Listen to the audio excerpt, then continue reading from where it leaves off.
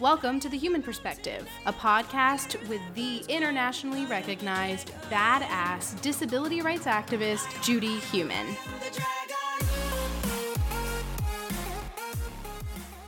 Next week, September 12th to 16th, is Disability Voting Rights Week. In preparation for this, Judy sat down with Lilian Aluri from AAPD's Rev Up campaign, Dessa Cosma from Detroit Disability Power, and YT Bell from the Leadership Conference on Civil and Human Rights. In this episode, you'll learn more about each of our guests and the work that they're doing to improve disabled people's access to voting. Please be sure to check out this episode's description, which has links to resources and more information on Disability Voting Rights Week. The Human Perspective is produced by me, Kylie Miller, and Judy Heumann. So let's roll up, lay down, dance around, whatever makes you feel best, and let's meet this episode's guest. All right, everybody, welcome back to The Human Perspective. We've assembled a group of really knowledgeable people today to discuss an issue that is of grave importance to not only everyone in the United States, but around the world, and that's the issue of voting. So we will be discussing Disability Voting Rights Week and learning more about it, and then learning about work that 3 people in different organizations are doing to advance the rights of people in voting, including disabled individuals. So my parents are immigrants from Germany, and voting was something that was always very important to us. And any actions which are suppressing people's rights to vote are something that I've always been very concerned about. And like many of you, those concerns have been growing over the last many number of years, with failure to, in fact, institute laws that protect the rights of people, including disabled people, as well as the regressive legislation that has been passed in many states that is making it more difficult for people to vote. So today we're going to be discussing some of the efforts that are going on, learning about what some of those barriers are, and work that people are doing. And I would like to please introduce our 3 speakers. Lilian Aluri, who's with the American Association of People with Disabilities. Lilian. Hi, thanks so much. I am really excited to be here. I run the Rev Up voting campaign at AAPD, the American Association of People with Disabilities. I've been here for a little over 2 years. I started in 2020, which was a really hectic voting year, and 2022 is bringing its own challenges. And so I'm excited to talk more with y'all today. Thank you so much. Dessa Cosma. Yeah, hi, hello, nice to be here. My name is Dessa. I use she, her pronouns. I'm the founding director of Detroit Disability Power. And YT Bell. Hi, everyone. Thank you so much, Judy, for having me on your podcast. And I have the honor and pleasure of serving as a senior advisor of voting for the Leadership Conference on Civil and Human Rights, which is the largest civil and human rights coalition in the country, representing over 230 organizations that protect and fight for our civil and human rights each and every day. Thank you for having me, Judy.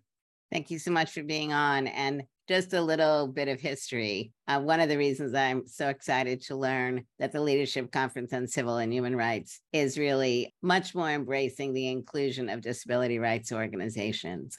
It's a change that has gone on since 1980, when LCCHR began to get involved with work that was going on with the Americans with Disabilities Act as it was evolving. And I think LCCHR is really a great example of the changes organizations can be undergoing to really put what I call a disability lens on their work. And obviously the Leadership Conference on Civil and Human Rights, because of what YT has said, is such a major organization that is not just composed of organizations that are only based nationally, but that also have affiliates across the country. So the ability for LCCHR to really take on the issue of voting rights in collaboration and cooperation with other organizations can have a very meaningful impact over the long run. So thank you very much. Lilian, could you please discuss what Voting Rights Week is? And also at that time, give us a little bit more information about when Rev Up was started and why. I am excited to tell y'all a little bit about Disability Voting Rights Week, which is an initiative of the Rev Up voting campaign. Both the Rev Up voting campaign and Disability Voting Rights Week started in 2016. Back then, it was called the National Disability Voter Registration Week. And what continued to be called that up until this year, actually. And so RevUp started out as a coalition, a grassroots coalition of disabled organizers in Texas. In 2016, AAPD saw that model of building a coalition focused specifically on building the power of the disability vote, and then took that national. And so now we have coalitions in many different states. We have partner organizations as well at the national, local, and state level. And so Disability Voting Rights Week is one of the big touch points of the year for the RevUp voting campaign, where we invite all of our partners and even folks that are new to RevUp to join in this week that's focused on building the power of the disability vote in many different ways. During this week, even when it was called National Disability Voter Registration Week, we had lots of different activities going on, including voter registration, voter education, doing accessible voting machine demonstrations, engaging candidates through candidate forums, focus on disability issues. And so we continue to have a broad range of activities going on during this week. It is September 12th to 16th of this year. And so you can learn a little bit more at aapd.com/DVRW. And so this year we are getting close to 200 organizational partners and individual partners as well for Disability Voting Rights Week 2022. We will be engaging in some social media outreach, really pushing out messages that kind of emphasize the importance of our vote as people with disabilities. And we will also be providing lots of resources to our grassroots partners who are really kind of leading the way in the local activities, doing the direct voter outreach and engagement.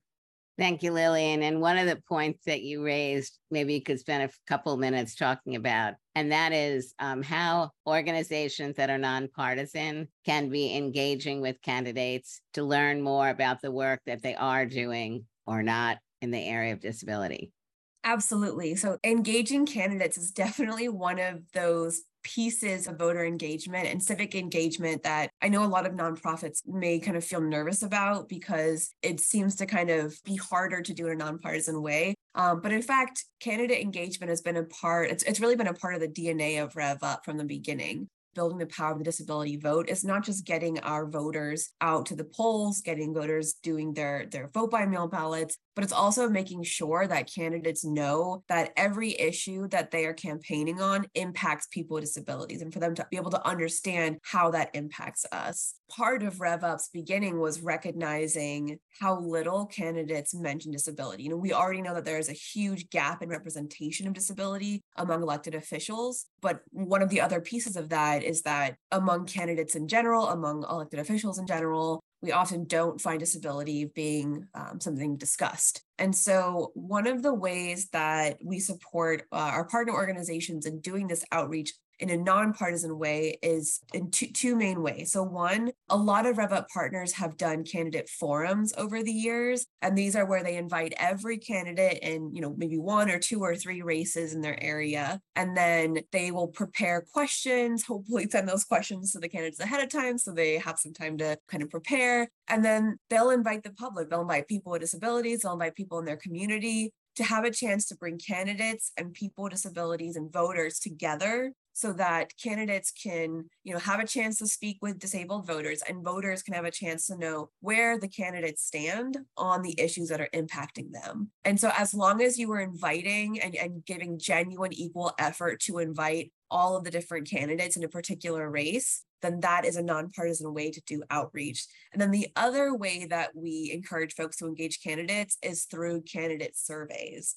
So it's a slightly smaller lift than doing a big candidate forum event, but through a candidate survey or questionnaire, you can prepare open-ended questions that ask about their positions on specific disability issues and how, for example, how general issues like healthcare impact people with disabilities so closely. And so through a survey like this, you can send out that survey again to every candidate in a particular race to do it in a nonpartisan way. And really push candidates to be thinking about these issues and to respond with their positions. It can be sort of an educational moment for candidates kind of have an opportunity to respond and connect with the disability community. yeah, so there's certain things that you need to make sure you do, like having equal effort for candidates, not commenting or, providing positive or negative responses to candidates' positions or candidates' responses to a survey. But yeah, you can definitely do it in a nonpartisan way. And you're also allowed to share that information publicly as long as you've done it in a nonpartisan way. And your organization can also have its own view on issues like healthcare, and you can be including that. Yeah. And one quick note is that there was a great webinar, I want to say it was by Nonprofit Vote recently. As long as you don't put your positions on issues together with candidate responses, it's totally fine to have both. And we have both. So, yeah. Right. Thank you so much, Lilian.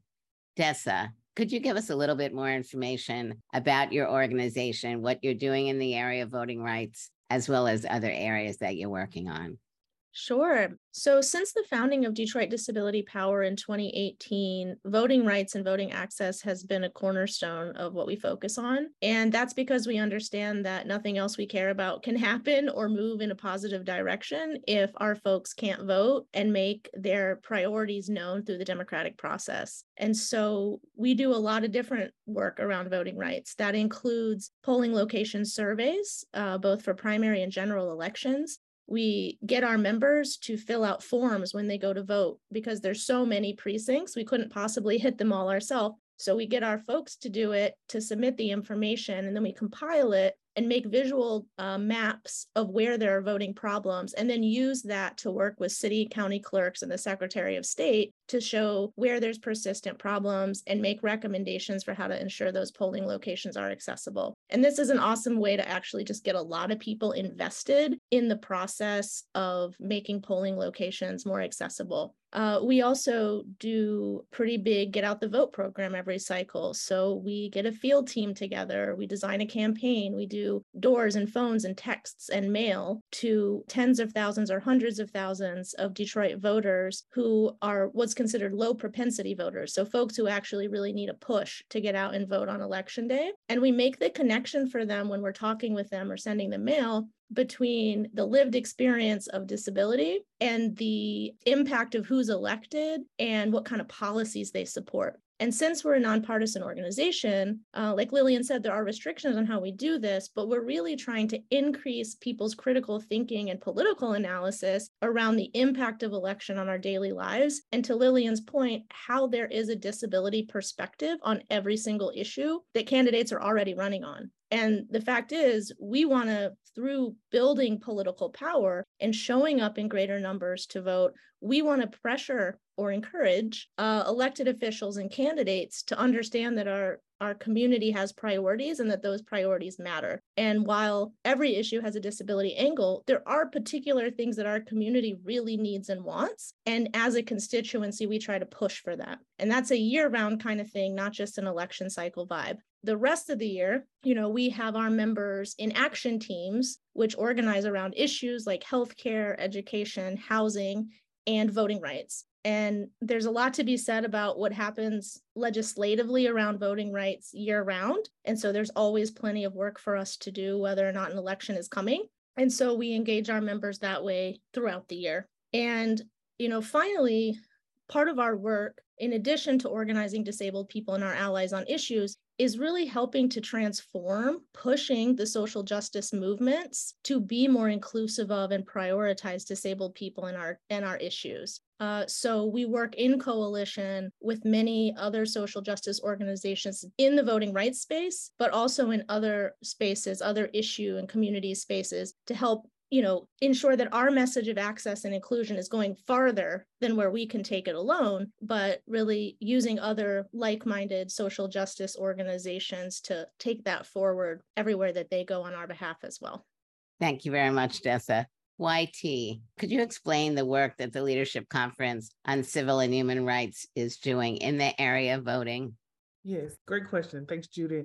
So the Leadership Conference on Civil and Human Rights, of course, has been this coalition, as I mentioned initially, where we focus on federal voting rights legislation. But we all know we don't have a piece of federal voting rights legislation that we're monitoring. However, we're still in the fight on the federal side, trying to get voting right provisions added to some previous legislation, but also monitoring pieces of legislation that kind of align with Voting Rights Act and the things that we ask for as it relates to voting provisions. However, what we do know is that while the fight is still being fought on the federal level, the fight currently is in states. And so the Leadership Conference on Civil and Human Rights has pivoted into 11 key states. And those key states were picked at from a matrix of demographic, opportunity to win, margins to gain, as well as gaps to fill. Some of these states have state coalitions, some of them don't. Some of them also have grassroots local organizations that have been doing this work for years. And so we help them, right, with strategy and capacity to move their programs, whether they're voter education programs, voter mobilization, or election protection programs, and also connect them with coalition members. Because yes, we do have a lot of national coalition members, but we also have a lot of state affiliates as well as partners on the ground that are doing the work. And so by us providing micro grants, support, strategy sessions with them, we definitely help them meet the moment and also turn a lot of Black and brown voters out around the states in the country. Thank you. I would appreciate knowing, Dessa and YT, how you're involved with Disability Voting Rights Week. Dessa, you want to go first? Sure, yeah. We have an event coming up during Disability Voting Rights Week called Disabled Voters, 6% Could Swing Elections. And this event is actually really exciting because our members are planning, hosting, and facilitating this event. And this voting rights action team that I mentioned a minute ago has been spending the last couple of months putting this together. And you may recognize the 6% from the Rutgers study that came out last year, showing that compared to our non-disabled peers, we vote 6% less. And when you start thinking about the small margins that most elections are won by, you can tell that if we showed up more, if we were organized and showed up more, that 1.75 million additional votes in the United States would actually potentially, very likely, change the outcome of some elections. And so we want to start educating people about how important it is for our community to show up to vote and to do it loudly and proudly, and as disabled people, again, making the connection between elections and the daily lived experience of us in our community as disabled people. And we also want to start promoting that as a way to remind people running that we are a constituency that deserves the attention of any other constituency. And I would say we actually deserve more attention than other constituencies because we've been ignored for so long. And so the focus of that event is really telling some stories around our own voting experiences, lifting up the importance of turning out the disability vote as a constituency of voters here in Detroit, here in Michigan, and across the country. And then also, bringing people into our year-round organizing as it relates to voting rights and other things. And YT? So what we do know, and I'll just give some context before I dive a little bit deeper, Judith, if that's okay. We do know that every individual and every organization that is a part of our coalition and our expanded allies knows someone that has a disability, or whether you can see it or you can't see it, right? And so there's a way to kind of be the trusted messenger and utilize the relationships that we have and do some relational organizing to turn more people out. Because maybe as organizations and like leaders of these organizations, we're not the best messengers, but your friends, your family members who are closest to you know of the issues that you're facing and actually can probably more than likely, based off data, turn you out. And so we also know that last year and last cycle alone, there were over 400 pieces of legislation that had restricted voting right provisions in them throughout the country in 49 states, which is a lot, right? And in those pieces of legislation, those bills that were introduced, there were tons of restrictions, especially for individuals with disabilities. But we know that when we did it right, during the pandemic, everybody on both sides realized that we need to ensure voting is accessible. And so we need to make it easier. And when we did make it easier, we know that millions of disability voters turned out, which definitely helped us secure the wins that we had throughout the country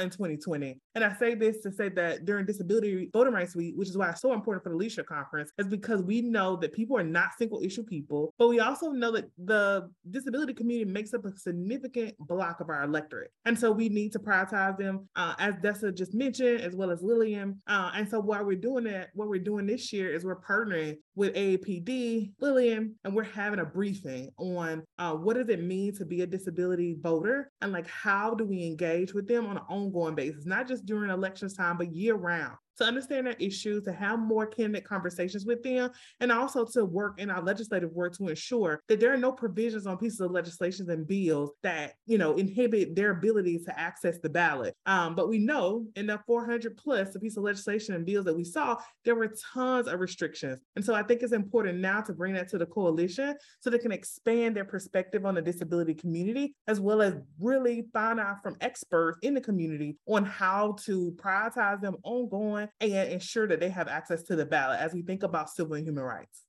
Thank you very much. Lilian, would you like to add anything more to the Disability Voting Rights Week information? Yeah, this is not exactly adding to the content for Disability Voting Rights Week, but I was thinking while Dessa and YT were talking and kind of drawing the connections between this big disability gap and who turns out to vote, and then these 400 plus bills that YT was talking about, that there are so many reasons why people do and don't vote.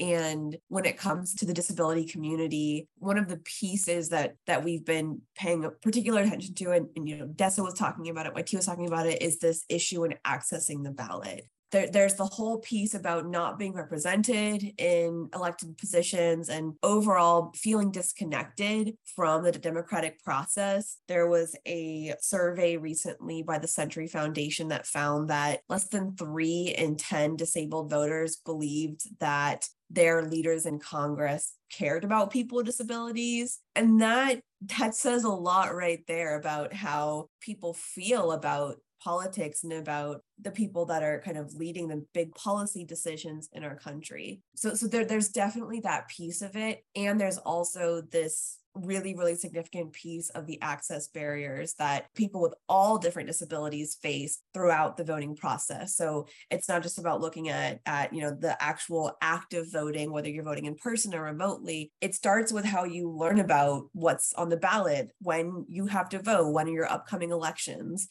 So I would say information access is definitely a piece that AAPD has been focusing on a lot in the last couple of years. And I think it will continue to be really important this election, with all of the different changes coming from this wave of voting restrictions. Some states have done great work to put into law the positive changes they made in voting to make it more accessible. But many other states have really worked hard to make it more difficult and less accessible to vote. And so making sure that voters know what the current laws are in their state, that they know how, when, where to vote, it continues to be a really important part of ensuring that the disability vote turns out in elections. Thank you very much. And I think this is a great link to the next area that I would like to talk about. You were talking about there have been 400 bills that have been introduced. What I'd like to know more specifically, what are some specific examples in voting rights laws that have been passed that are making it more difficult for people with various disabilities to vote? Lilian, you want to go first on that? Sure. And then definitely I'll pass it over to YT for more information. So there have been a couple of trends that we've noticed in these bills and how they're impacting people with disabilities. So probably the biggest overall category that comes to mind is moves to limit voting by mail and voting remotely. That was one of the biggest changes, I think, just culturally around voting that we saw when it became a choice between your health and even your life, and participating in democracy for so many people who are immunocompromised, had disabilities, other things that put them at a much, much higher risk to COVID-19 in 2020. It's very disappointing to see that kind of reversal for so many states. We saw how beneficial being able to vote remotely safely from where you live had in 2020 and turnout. And so that's one big area that, while voting by mail with a paper ballot the different methods that are available aren't always accessible to all voters. And so we still have a lot of work to do to make sure that both in-person and remote voting is accessible to all voters with disabilities. But it certainly made a big difference and increased access to many voters, including voters with disabilities. And so that's one big trend. There have been attempts to and actual moves to restrict giving water and food to people in line, which again, for many people with disabilities, waiting in a line for hours is just not possible. And so the just the ways to undermine and just make voting harder when it doesn't need to be, it boggles my mind. But yeah, so those are some really quick examples. YT.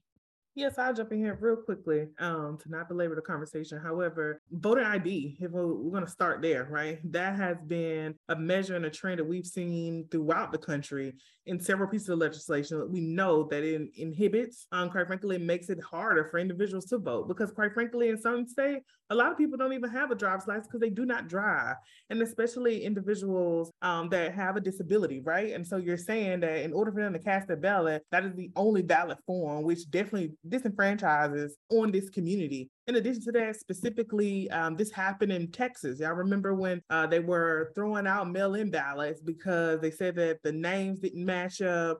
They also indicated that individuals to vote needed to show an ID or have some other verifying documentation, but it didn't include a social security card. But also Wisconsin, I think, was one of the ones that people didn't realize the impact of it, right? In Wisconsin, there was a circuit court ruling that mandated that only a voter, not a designee, not a caregiver, could turn in their absentee ballot. And for a lot of individuals in that community, they rely on those caregivers to turn in the absentee ballot, right? And that wasn't the case no more. And we saw it happen, right? In the April 5th primary in Wisconsin, overwhelmingly, right? There were a ton of voter hotline calls being made, questioning whether their ballot would be counted or they didn't vote at all just because of this limitation. So I think those are some of the biggest trends. I mean, I will say, as we all know, the big lie is still rampant. People still believe it. And quite frankly, it's a fear-mongering tactic, which causes people not to want to go vote. In Pennsylvania, specifically, there was tons of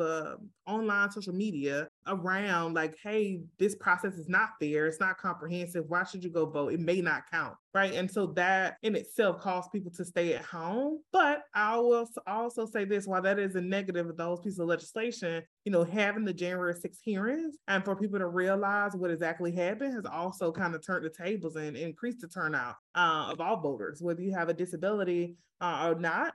Trying to figure out how to vote early and kind of navigate these new confines due to these legislations that hinder access to the ballot.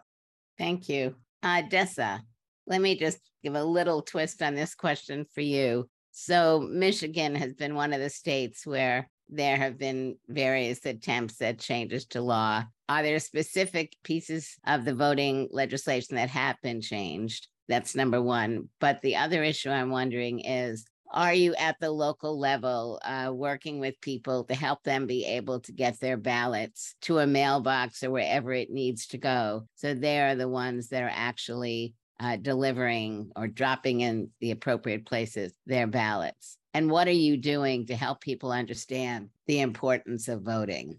Great. So fortunately for us in Michigan, in 2018, we passed a ballot initiative after a lot of very hard organizing across the state. Voters supported a ballot initiative that really expanded voting rights in our state. And so the combination of those legal changes and what Lilian brought up about the precautions taken during COVID in 2020's election meant that we really did have a high turnout, and a lot of people were able to engage in the democratic process in a way that actually made sense for them and that wasn't totally challenging to navigate. And we saw the continued impact of that in a very high turnout earlier this month in our primary. And so there was a lot of good trends happening. And as we're discussing, there have been dozens of bills introduced here in Michigan that, in the wake of the 2020 election and all the lies that have come out, trying to limit those expansions and trying to make it much harder for people to vote. We know that in general, more options are better for disabled people. In fact, more options are better for all people. And yet these bills that have been introduced by our legislature really are about taking away options, limiting drop boxes, tying the hands of local clerks, injecting a more partisan process into what should be a nonpartisan process. And so thankfully, we have a governor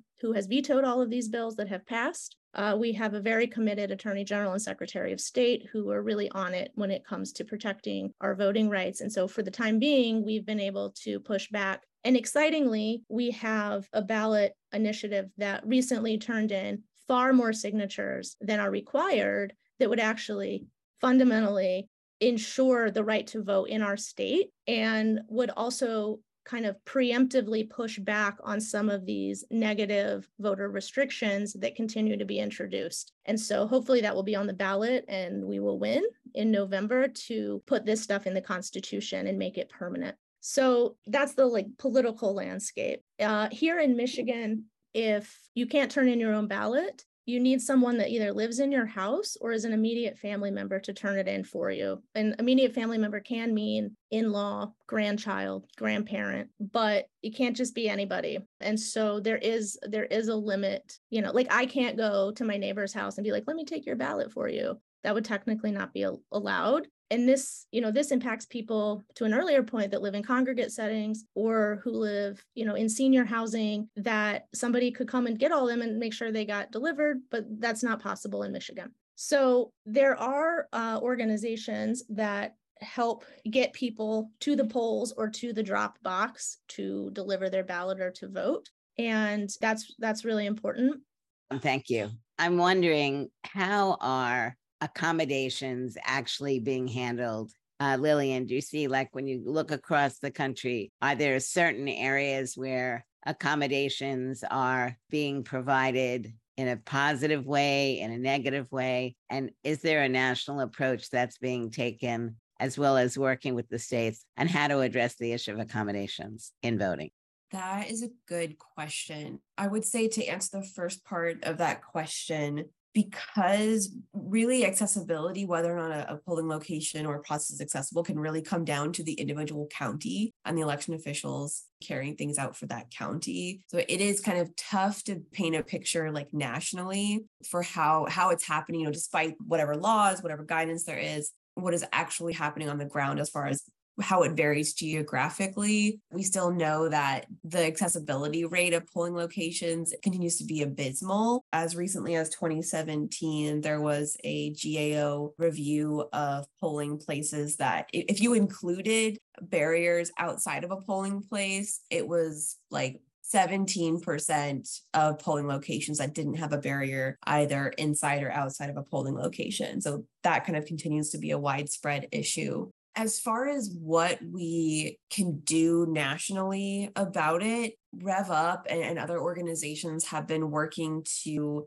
push for more disability awareness and education when it comes to training poll workers who have a lot of ability to make an experience accessible for people with disabilities. I think there's kind of two pieces. One, which is educating lawmakers and election officials about what makes an accessible election. And then also the piece of empowering poll workers to understand how to facilitate an accessible and respectful and dignifying process that any voter would want when they go into a polling location. And so developing poll worker trainings is something that I'm really interested in. I know a lot of folks have begun to do already at the more local level. And then we also have an election accessibility toolkit that we'll hopefully be working on and updating in the coming year, that attempts to describe an accessible election in an educational way, kind of throughout the process of an election. Yeah, so I think that really the education piece is a big part of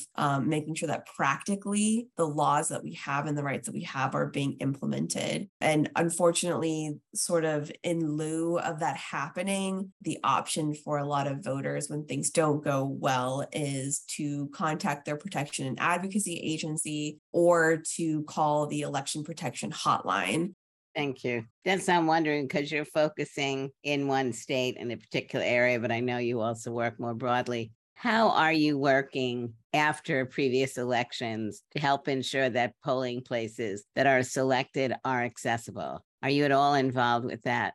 Yes, we are involved in that, although it has shifted a little bit since the pandemic began. We used to meet monthly with the Detroit clerk and her team to talk about how to make Detroit's elections more accessible. And, here in a city like Detroit that has had generations of disinvestment, it's an older city. A lot of our infrastructure is very old and inaccessible. And we're also losing public spaces as things are becoming privatized and gentrified. So there's a class component. The historic disinvestment in Detroit is about racism. So all these things come together, meaning that there's a lot of inaccessibility in our infrastructure and where people can actually even have a polling location. So we worked with the Detroit clerk for about a year and a half before the pandemic. And as a part of that, we helped with another organization called Warriors on Wheels. We helped design a set of trainings for poll workers, specifically about accessibility, specifically about how to respectfully engage disabled voters, how to help folks use the accessible voting machines, which, we'd like to see a lot more people using, because that will A, speed up lines, and B, will ensure that more poll workers feel confident using the machines because they're using them all day instead of maybe like once. And so we help design that training. And again, we make these maps of any place that we find out is inaccessible in some way. And we use those maps to continue teaching and also holding accountable the people whose job it is to make sure that we can actually exercise our right to vote. So that's all still happening.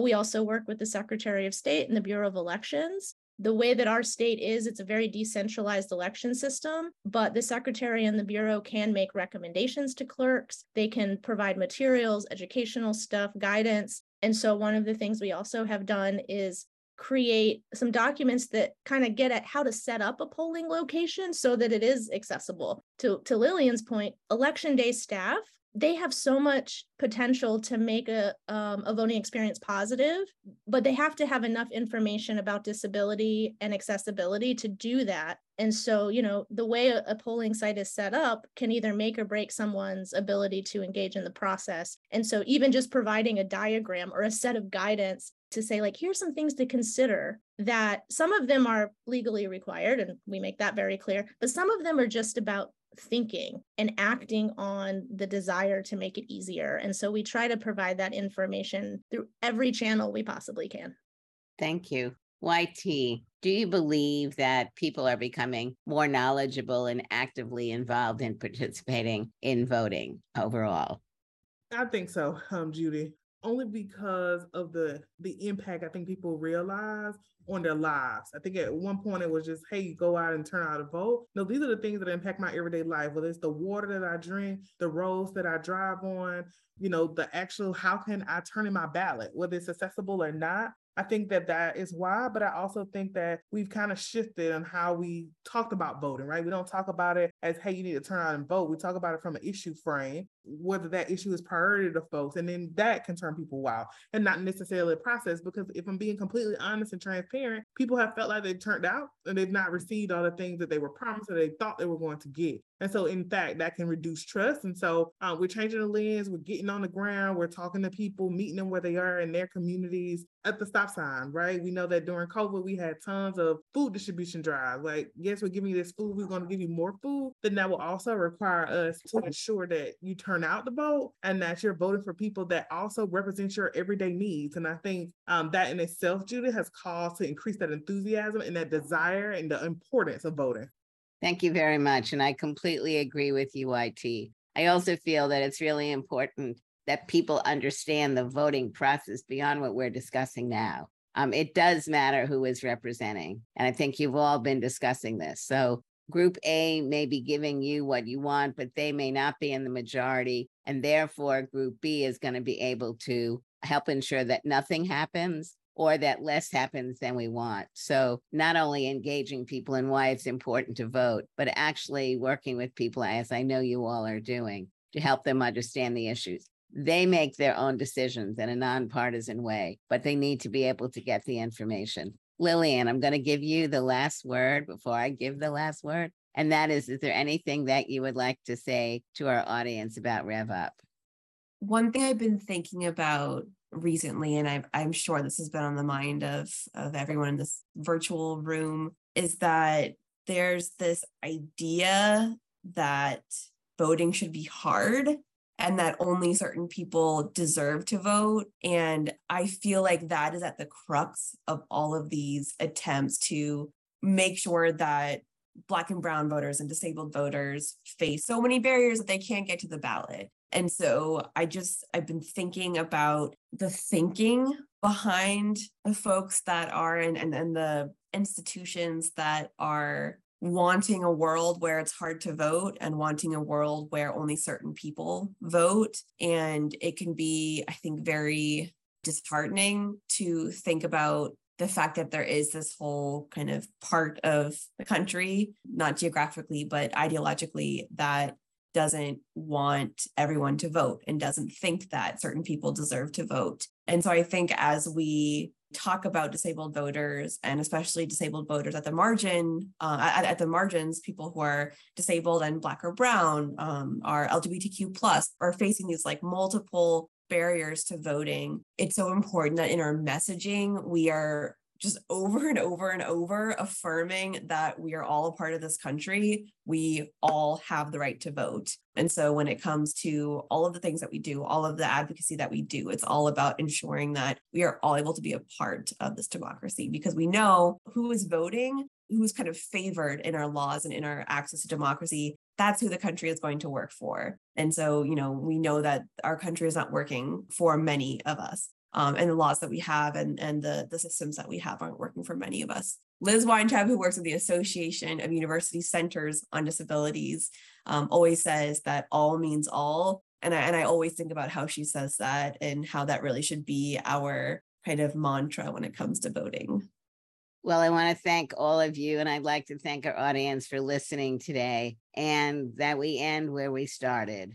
The right to vote is inherently important for us to live in a democracy, and we must be concerned about anyone who is being denied the right to vote for reasons that are, as Lilian was saying, are intentional on excluding people whose views may be different than others. Democracy is all about sharing our views, exercising our right to vote, feeling trusting of our system. And I guess one of my deep concerns also about what's been going on in the last number of years is how there are people who are trying to undermine our trust in government and undermine our trust in elections. And we have to prove them wrong. So we will be giving you information about the Voting Rights Week so that people can learn more about it and participate as appropriate. And we'll be giving you other information about things that you can read. So thank you all very much for your time. Thank you. Bye, everybody. Talk to you soon. Bye. That history won't forget us or try to minimize our pain. Thanks for tuning in to The Human Perspective. Be sure to subscribe, rate, and review our show on Apple Podcasts or Spotify. You can also follow Judy on Twitter at JudithHuman and on Instagram and Facebook at The Human Perspective. If you want to find out more information about this episode's guest or resources relating to the discussion, check out the description of this episode or visit judithhuman.com. You can also find a shortened video version of this interview on Judy's YouTube channel, dropping a week after this podcast is published. Otherwise, be sure to check back every other Wednesday for a new podcast episode. The intro music for The Human Perspective is Dragon, which is produced and performed by Lachi, Yontero, and Warren. The outro music is I Wait by Galen Lee.